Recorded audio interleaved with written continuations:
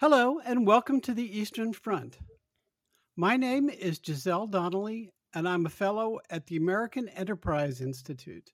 I am joined by Iulia with the Middle East Institute and Georgetown University, and Dalibor, also with AI. On our podcast, we talk about the many challenges to the European peace that have emerged along a line running from the Baltic Sea to the Black Sea, the Eastern Front, and about why these matter to the United States. If you enjoyed this episode, please consider subscribing, rating, and reviewing on Apple Podcasts, Spotify, or wherever you get your podcasts. Joining us today is Adrian Papahagi, who claims not to be an expert, but is in fact something even greater, a public intellectual. That will allow us to have a wide-ranging conversation today about the politics of Romania and the Orthodox Church. So this is an issue that we've all been looking forward to for some time. Adrian, welcome to the Eastern Front. And Iulia, why don't you get the interrogation underway? I'll do my best. So, Adrian Papahagi, thank you for joining us. We've been, as Giselle was saying, looking forward to hosting you because you, as a public intellectual and as someone that is following the issues at close, Adrian is also a professor with the University of Cluj in Romania. You can help us, Mary, to understand what is going on and what the dimensions are of this conflict in religious terms, but also in terms of, I guess, broader cultural, societal, regional issues. And there's so many topics that we'd love to talk about. But to get us started, I was thinking about one question that can, again, marry Orthodoxy and Romania with Ukraine. And so I'll put it out there so you can tell me that I'm completely wrong. Over the last few months through this conflict, as I'm here in DC, I've been trying, obviously, to get a better understanding of how people in Romania talk about the conflict, how they understand the conflict. And in Romania, as in many countries in the region that are Orthodox, majority Orthodox, the way religious figures at the local level and at the regional and, of course, national level talk to people about conflict does play a huge role in how people process what they think is right and wrong, how they're seeing this conflict evolving, etc. So the question that I have for you is the following, that I've kind of put through bits and pieces from hearing from people in Romania. So Romania is majority Orthodox, but Orthodoxy and cultural aspects do differ from region to region. And what I've heard is that religious figures, priests in Romania's east, which is also called Moldova, for those that tend to confound it with the Republic of Moldova, in the east, talk about the conflict in rather problematic terms, in the sense of tendencies of Russian influence and portraying it at times as pro-Russian, whereas in the West, where you are in Transylvania, I've heard that religious Orthodox figures are predominantly, if we can generalize it, they're talking about the conflict in a more pro-Ukrainian and pro-Western way. Does that make sense to you? Am I completely wrong with this? Not completely, only partially, I would say. Thank you, first of all, for having me here. No, it's not a matter about East and West. I can give you the example of Bishop Ignatiev Hush. Hush is one of the eastern dioceses of the Orthodox Church, bordering the Republic of Moldova and the former Soviet Union, right? The part of Moldova that was actually stolen from this country by the Soviet Union. And he undertook 2 trips to Kiev, to Chernovitz with humanitarian aid. So it's not really like that. And I know, unfortunately, people in this part of Romania, in the west of Romania, in Transylvania, who are rather pro-Putin. So it's not really geographical. I must say from the outset that the patriarch of the Romanian Orthodox Church, Daniel, on the 7th of March, so very early on, right on the 7th of March, declared that this is a war, and I think I'm almost quoting, a war waged against a sovereign and independent state. So there is a clear denunciation of Putin's aggression at the highest level in the Romanian Orthodox Church. There was also the position of the spokesman of the Romanian Orthodox Church, Vasile Bănescu, who, in a private capacity, wrote a very tough condemnation of this horrible war. The entire Orthodox community in Romania contributed towards helping the refugees. You should know that almost 1 million Ukrainian refugees, 900,000 is the last figure I'm aware of, crossed Romania. Not all of them stayed here, but almost 1 million Ukrainians crossed this country, and several thousands of them are sheltered by the Romanian Orthodox Church in its facilities. And the Romanian Church also finally managed to send 7 million euros worth of humanitarian aid to Ukraine. So there has been a huge wave of solidarity and sympathy. It's true, there are voices in Romania, especially, but I think they are among the high clergy, they are rather marginal, that sided with Putin. For example, the Bishop of Constanța, which is the major Romanian sea city in the east of the country at the Black Sea, the infamous locally or famous for others, Bishop Theodosie of Constanța, kind of praised Putin for financing Mount Athos and other Orthodox buildings and so on. But as a rule, so far as I'm aware of, in the parishes, in the bishops I talk to, there is an almost unanimous condemnation of the Russian aggression.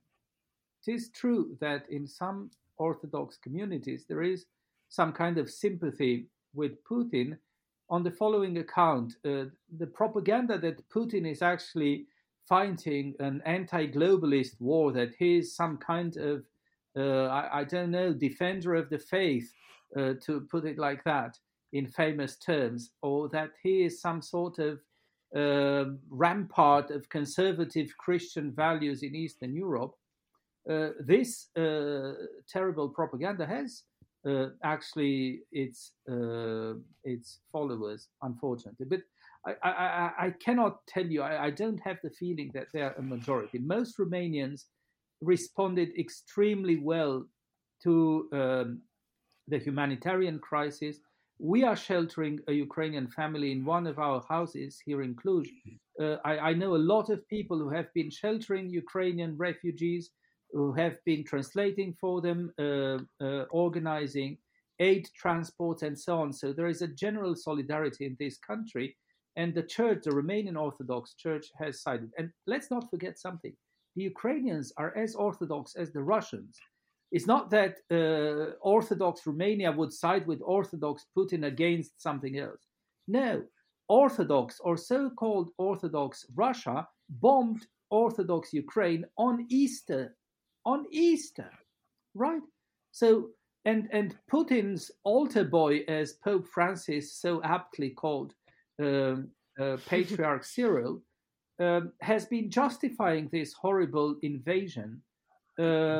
And there are voices among all throughout the Orthodox world condemning this. I can think, for example, of the Archbishop of Cyprus, the ecumenical patriarch, whom, by the way, Cyril calls the Patriarch of Istanbul, right? And who accepted the Ukrainian autocephalous church in 2019. So it's not that easy.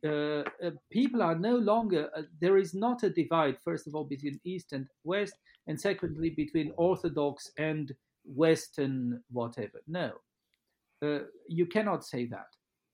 But you are right to say that there are communities, especially monastic communities in Eastern Romania. How should I say? I wouldn't like to say more conservative, using conservative in the way that progressives use it as something bad that should be, no. There are, I don't even know how to call them. So there are communities that, for some reason, seem to have the feeling that the West is the Antichrist, globalism is the absolute evil, and so on, and who, for this reason, tend to believe that Putin in some way represents the how should I say, the defense of orthodoxy and of traditional values. But most people in Romania are outraged by this war. Romanians as a people, the Orthodox Church at the official level and at all the levels that I have contact with, and finally even the Romanian state in its typically hesitant way. But even Romanian politicians, of course, they don't behave as nicely and as wisely as the Poles or the others, but eventually even hesitant Romanian politicians did what they were supposed to do. So I think that on the whole, Romania is unanimous in condemning Putin. No, I think this was a really important point that you made about the Orthodoxy not being some homogeneous blob that would just toe a particular line on this. That might be true of Russia, where there has been for a very long time very little, if any, separation between the church and the state, and the sort of power linkages running in both directions. I think it's worth stressing that the Orthodox Church in Romania is autocephalous, does not report to any higher authority in the church hierarchy, and there are obviously very strict sort of laws on the separation of church and state in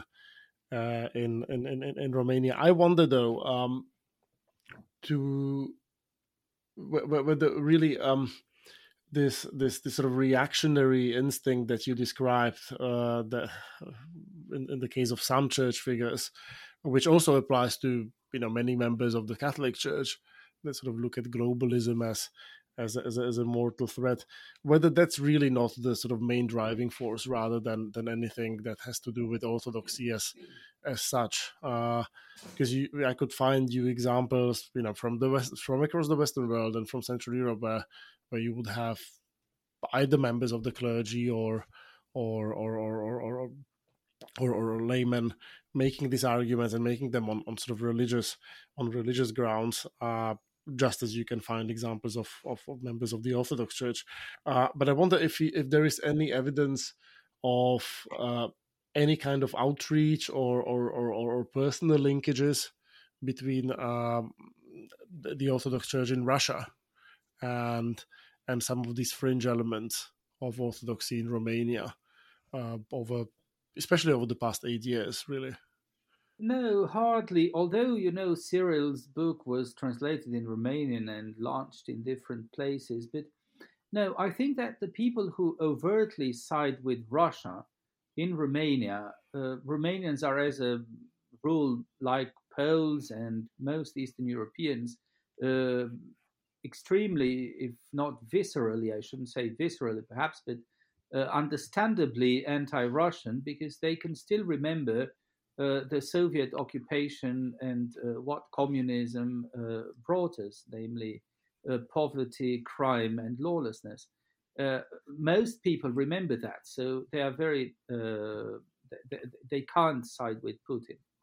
But there are, of course, elements in Romania. There is even now a newly born but rather active and vocal nationalistic party, elements that claim to be, defending sovereignty, but who have no problems with the sovereignty of Ukraine being really trod underfoot, or I should say, under wheels by the Russian tanks and armored vehicles. So these people are all over Europe. You're right. Marine Le Pen, who is, maybe she may be right about excessive immigration to France, but on the other hand, her ties to Putin are undeniable. Now, the ties of this party in Romania, and it's funny how the nationalists are always linked to the most anti-national party there is, namely Putin, the aggressor. That's something very funny, right? They claim to defend sovereignty and to be nationalistic, but actually there is nothing more anti-national and anti-sovereign than these parties. Now, in the case of this party, which in Romania is called AUR, that means gold, the acronym means gold, so the golden party, right? Sending to Ceausescu's golden age, perhaps, I don't know. I think so, yeah, I think that's the reference. Or to some kind of gold rush, political gold rush, this time to the Far East rather than the Far West. Well, jokes apart, this party has ties, for example, with such characters as Bishop Theodosie of Constanța. And they all have something in common. They have really no ties, no entries, no acceptance in the West. Bishop Theodosie is also isolated within the Romanian church. The patriarch wrote him a very severe letter a few months ago, rebuking his drive for power and also his claims. He wanted to create there a metropole in Constanța, and that was denied. So these people are marginal. They also had links to the political mafia that was investigated by the anti-corruption courts, and consequently, these people really are in a dead end. They have nowhere to go. So they have been pushed to such an extreme that they can even side with Putin without losing anything, because they have lost their honorability and credibility for a long time. People otherwise, important public figures rarely overtly side with Putin. But when they are compromised beyond repair and redemption, they can certainly finally tell the truth. Now, for the Gold Party, the Our Party, their ties with Moscow have not been proven, but actually all their positions go in this direction. For example, why should we export weapons to the Ukraine? We should fight for peace. You know, they almost talk in the ancient Soviet cliches. Romania should mind its own independence. The West has conquered and colonized us. We want to be independent and sovereign. We have nothing. You see, so that sort of positions. Why spend money on weapons when we have our poor at home? Why don't we support, I don't know, eradicate poverty in Romania rather than helping the refugees? Horrible things like this. But the people don't buy into that. They have been hugely discredited and losing points. So that, because as I told you, and as I'm certain, in Romania there is at this time rather sympathy with the Ukraine and with the Ukrainian refugees, and such positions are not really very popular. I hope I'm not wrong, but that's how I feel. Well, you could have been describing the position of many in the Democratic Party here in the United States in terms of their anti-war sentiments. But also, I think it's important that we impose a limit on the use of the term autocephaly or its derivatives, just for the sake of the audience. Maybe self-legitimizing or something like that will do. Plain. Yeah, independent. Let's say independent. Autocephalous in Orthodox. Okay, fine. Yeah, in Orthodox Church law, autocephalous means independent, actually. And what Russia managed was actually to push the Ukrainian church further down the road of independence, because very recently, on the 27th of May, or 24th or something like that, a few days ago, really, the Ukrainian, the Orthodox Church of Ukraine, led by the Metropolitan of Kiev, has declared its final independence, and they are no longer in communion with Moscow. Now, all Orthodox churches worldwide are in communion with each other. Breaking the communion is excommunicating. So practically now they are not mentioning Cyril and in their diptychs.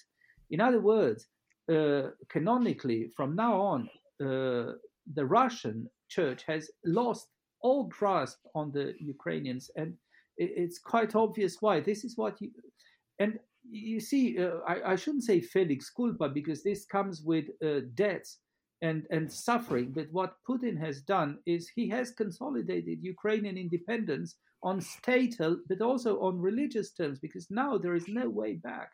And he has also united the West against it, and finally shown all these people who were treated with him like the Westerners with Hitler before Munich, right?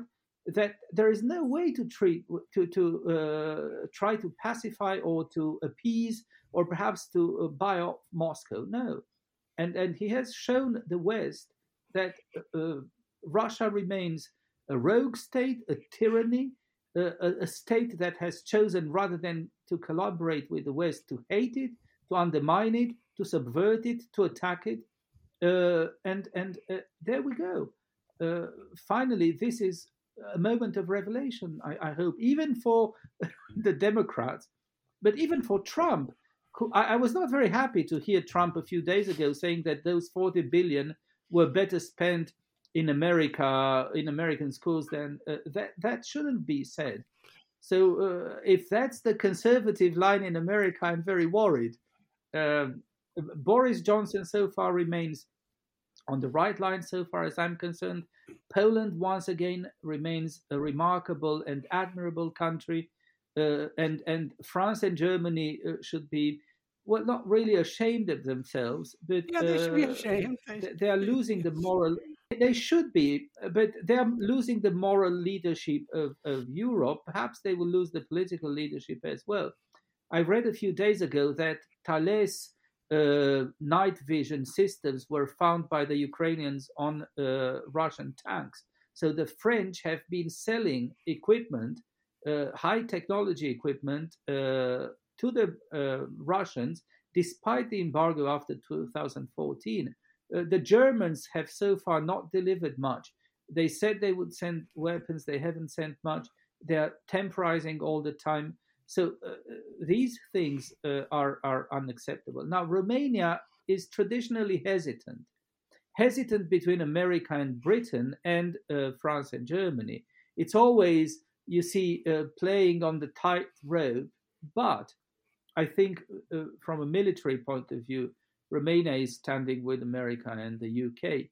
Economically, it's very much dependent on France and Germany. So this type of balance should be kept.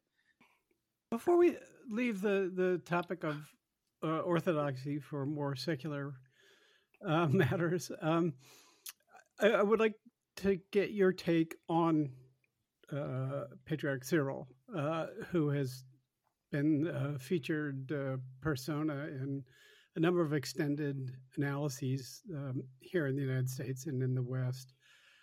How are we is he a unique individual who's sort of contributing to Russian imperialism, or is he more a manifestation of that phenomenon? I mean, how are we to understand a man who seems very strange to an American mind, I have to say, and threatening? Yes, well, he's in no way singular, and so I wouldn't personalize or reduce Russian Orthodoxy to him. Unfortunately, very much of Russian Orthodoxy is affiliated or controlled by the state. The confessor of Putin, Metropolitan Tikhon of Pskov, also justified the war as a war against the Ukrainian schismatics, right? So he sees this as a holy war. He justifies it in terms that for us remind us, I don't know, of Islam rather than a Christian country in the 21st century. And this very idea of Ruski Mir, right? The Russian world, which means Russian peace and war, right? As in Vaina and Mir by Tolstoy, reminds me of Islam. Islam also means peace, but peace through submission. The peace that the Russians have in mind is everybody obeying them. Then they are going to get peace. I mean, either you belong to our world or we crash you down. Liberating cities means killing everybody. Of course, that's a final liberation. They liberate them of life and everything. So it's horrible. Someone who has been praised and also, how should I say, a very international figure, a great theologian. What's he called? The foreign relations, Alfeyev, Hilary Alfeyev, right? Great Russian theologian, studies and honorary PhDs all over Europe. He is also a defender of this horrible war, right? For them too, this is a holy war, a war of civilization, the right of Holy Russia to do whatever they want, and so on. Holy Russia is a concept that has been going on for a very long time. Alain Besançon, an important French specialist in Russia, wrote a book called Holy Russia, Sainte Russie, where he analyzes this idea. So yes, there is a religious concept behind Russian imperialism. So now that they are no longer Soviets, they have also annexed Orthodoxy. And that's perhaps Putin's innovation. He's a Bolshevik, he's a communist, but he has also appended Orthodoxy. He has enrolled Orthodoxy rather than attacking it or abolishing it. He has appended it. Everything in Russia is appended to a KGB-controlled mafia whose boss is Putin. And we know very well about the background of Patriarch Cyril. So there is no surprise there. However, there are courageous voices in Russia as well among the clergy, and obviously there is not a consensus there. But the dissidence is so faint, so feeble in Russia that it's almost inaudible.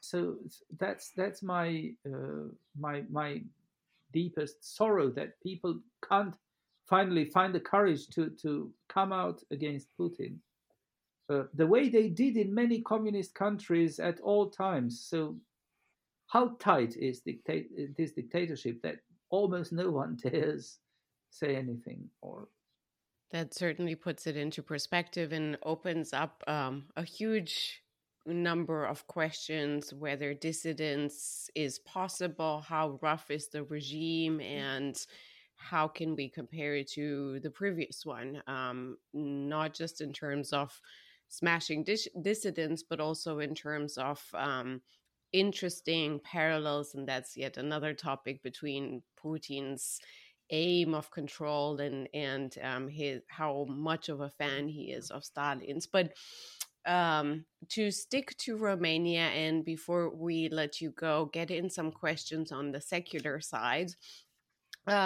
I'm wondering, you described very elegantly the Romanian government's response vis-a-vis the war, that is hesitant. That's what you called it, and you just briefly drew a parallel in terms of economic dependence that Romania has on France and Germany. I'm wondering if you can help us draw a more complete picture of that. Indeed, what I've seen from here, to my upsetness, let's just put it that way, has been that hesitancy that Romania, unlike Poland, like you said, unlike Slovakia, unlike the Baltic countries, has been from the outset, position of projection and enabling of power projection, particularly by the United States, as it defines itself for a long time. But beyond that strategic partnership with the United States that I know you, when you were working in the government, have played a key role in putting together under Hillary Clinton. Beyond that strategic partnership, the relationship that Romania has, or the view that Romania has towards Ukraine, is complicated.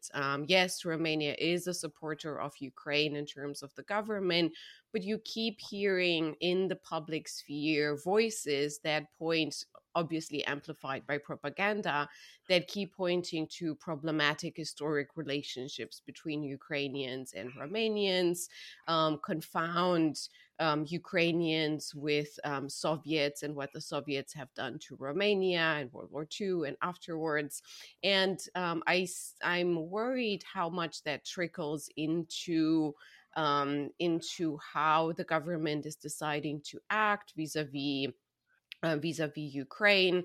When we look at matters on the ground, Romania is not delivering weapons to Ukraine except ammunition a bit. So with that concrete example in mind, can you help us draw a complete picture of why Romania is so hesitant and what you expect, whether you expect this position to maintain itself through the summer, or do you see changes in either way that can or are likely? No, I don't think it's going to change. I think Romania is going to behave exactly the same. It's going to deliver only the necessary, in terms of weapons and so on.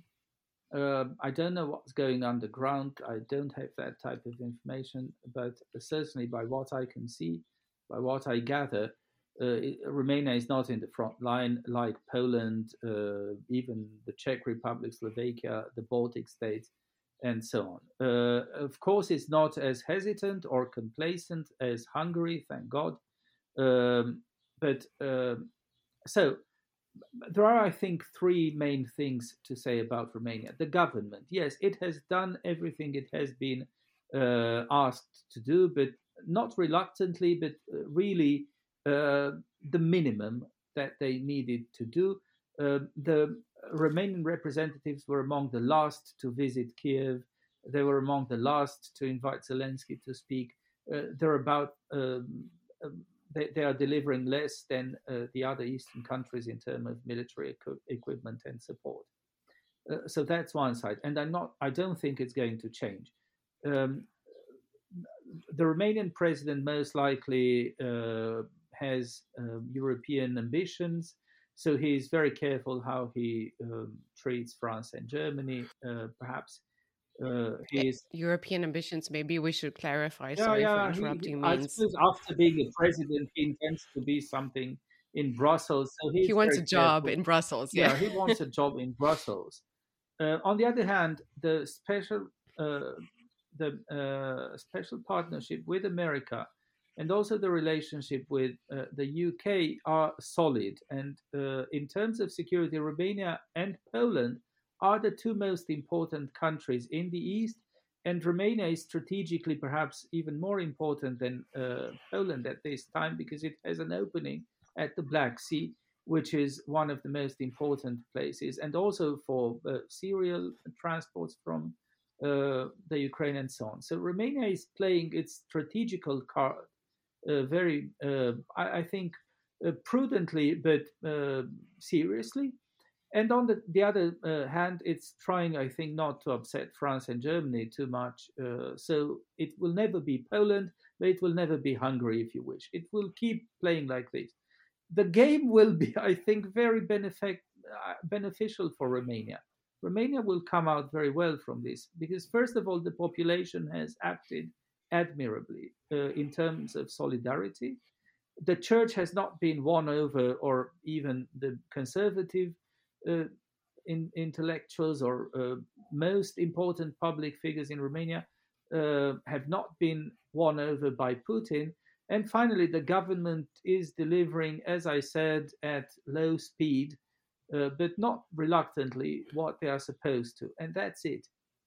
And I think it's going to stay like that throughout the conflict. So you shouldn't expect anything. Look, I understand that, and it makes perfect strategic sense given American and Western behavior more broadly since the end of the Cold War to, hedge your bets, so to speak. But can we imagine what the situation would be once Ukraine wins and the United States? I mean, it's still up for history to decide, obviously, but hedging countries are pretty good gauges of the balance of power and the trends of power and so on and so forth. So I just wonder, isn't there an upside to success in Ukraine, meaning something that the Ukrainians understand as a win, and also a realignment of the power structure within Europe? If France and Germany are not full participants in this, in Eastern Europe, and the United States and Britain are really the pace setters here, how would that affect Romanian calculations? Actually, my final question is somewhat related. So usually I focus on the upside scenario. I'm interested in, and hopefully you can answer that in one go. I'm interested in the possible dynamics of Romanian politics going forward. So there was this parallel made with Hungary, which is kind of interesting, right? Like both countries have somewhat complicated histories with Ukraine, minorities speaking their language in Ukraine, yet they have taken very different positions on this war, and the Romanian one is by far more responsible and more mature of the two.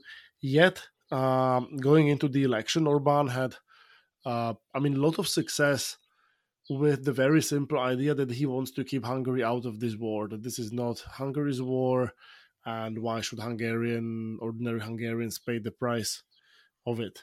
And in the light of the EU summit last night, and in the light of the prospect of increasing costs of living and increasing oil prices across the world for months and months to come, do you see a potential for a sort of populist reaction that would upend Romanian politics and upend Romanian position on this conflict in a way that would maybe turn it into another version of Orban's Hungary on this narrow question? No, I don't think that's possible. So to answer both questions in one go, I'm sure that Ukraine will resist and win. I'm sure that the West will once again prove its attraction force. Nobody wants to live in Russia or like the Russians or under the Russians. The American dream remains something valid. America, even with a very weak Biden, has acted decently in this war, and Britain really with Boris Johnson has found some kind of leadership in Europe. Poland has emerged now, especially after having been humiliated by France and Germany for so many years because it defended simple, obvious, conservative truths. Now it emerges morally justified, and it shows that all its positions concerning Russia, but also concerning conservative points of view, are decent, justified, and that you cannot amalgamate, that you cannot equate conservative positions with Putin, with favoring Putin. And on the other hand, the progressives of Europe, Macron and Scholz, and even Merkel, have sided with Putin and even delivered Eastern Europe to Putin. So thank God there is America and the UK. Otherwise, I'm not very sure about what our fate would be in the East if we were to depend solely on France and Germany, as you can see. The number of Austrian, French, German, and Italian high politicians who were even paid by Putin, Fillon, the Austrian foreign minister, this absolute rogue Schröder, and so on, is incredible. So I think there will be a rebalancing of Europe. The former Romanian president talked about an axis going well, axis was not a good choice of words in his, but he meant it well. He was not extremely cultured, but he meant it well. London, Washington. Now you should add Warsaw on that strategic direction. If Romanian politicians were smart enough, they would unhesitantly join this line and side with Warsaw. I have been favoring this for years and saying that Romania should side with Poland. Unfortunately, Poland was not much interested in Romania. Their Visegrad connection, which is now a bit shaky, and their historic brotherhood and friendship and love with Hungary has prevented Poland showing much interest in Romania. But things can be realigned. Romania faces, if it had courageous leadership and visionary and slightly intelligent leadership, it would seize this opportunity and become much more relevant in connection with America and so on. As it is, I doubt it will happen. I think they will keep on being as hesitant, but Romania has had much luck in history over the past 150 years. So even when it loses conflict, it ends up being more successful than before. And this time, it's not on the losing side; it's on the winning side. Only hesitantly, or how should I say, unintelligently so, but still, it's on the right side. Now, will populism make Romanian public opinion shift? No, they won't. Is the Romanian political class in any way bent to listen to the Vox Populi and become populist? No. They are so much controlled by certain, I shouldn't say controlled, no, but they are so much in awe or dependent on Western political decision that they cannot allow to do anything like that. So I think Romania will be very safe, very unspectacular, very predictable over the next period. It will behave pretty much the way it has already. Popular sympathy for the Ukraine, relative supportiveness, even in military terms, and the same type of balance between France and Germany and the US, the UK, and that's going to be it. Unfortunately, but also fortunately, it could be worse. It could be worse. You know, this reminds me, that's very typical Romanian. You've characterized it in very plastic terms, something that is, I guess, Romanian strategic culture. It's unfortunate for me to say that, but it does remind me of that. There's a Romanian saying, I'm going to try to translate it. If you bend your head, it won't be cut off. That's kind of let's go what with this reminds Adrian's me last formulation. Let's give victory a chance. Okay, that's That sounds great. That's right. And in fact, we should adopt that as our theme song. It's about as cheerful as we can get on the Eastern Front. Yes, of course, it's easy for us to be smiling, but only a few kilometers from Cluj, within reach of Russian artillery, people are dying. So the victory, Ukraine will certainly win. The Russian military has shown its brutality, its violence. Putin's regime has shown its totalitarian face. Now we know their true colors, but we also know something else, that the king is more or less naked, that their power is not that powerful, that the West still is the leading force of civilization worldwide, that America and Britain remain, as opposed to Russia, the only countries that never knew dictatorship, and Russia remains the only country, I think, that never knew democracy. So between these two extremes, I think the choice is very obvious, and the people who side with Putin now will repent it sore very soon. I hope this war will be over ere long. I hope it will be over before the end of the year.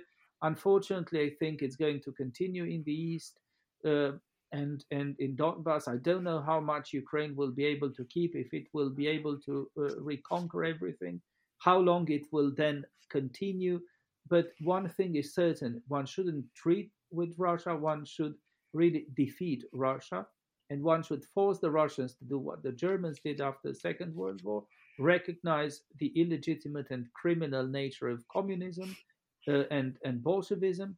It's unacceptable that they can still display Stalin's pictures and sing songs about their heroes Lenin and Stalin. Imagine Germans singing the praises of Goebbels and Hitler. It's unimaginable that such a country should still in any way participate in Western civilization. Its antagonism has become clear. Let's defeat them if we can. And that's it. Well, Adrian, from your lips to Joe Biden's ears, please. We have gone so far over time, but Adrian, that's all credit to you, because this has been a fascinating and wide-ranging discussion. I think we should have more public intellectuals on and cut back on the experts. It's a much better conversation. Adrian Papahagi, many thanks for joining us. Yes. Thank you for having me. Thanks a lot. Okay, from me, Giselle Donnelly, and Iulia Joja and Dalibor. Thank you so much for listening to the Eastern Front. Our podcast is dedicated to the security challenges arising along the line from the Baltic Sea to the Black Sea. You can find more episodes and additional content on our website, aei.org, or on Apple Podcasts, Spotify, or wherever you get your podcasts. Please be in touch with us on Twitter using the hashtag EasternFrontPod, that's one long word, as the hashtag. If you enjoyed this episode, please consider subscribing, rating, and reviewing us. Thank you, and goodbye until next time.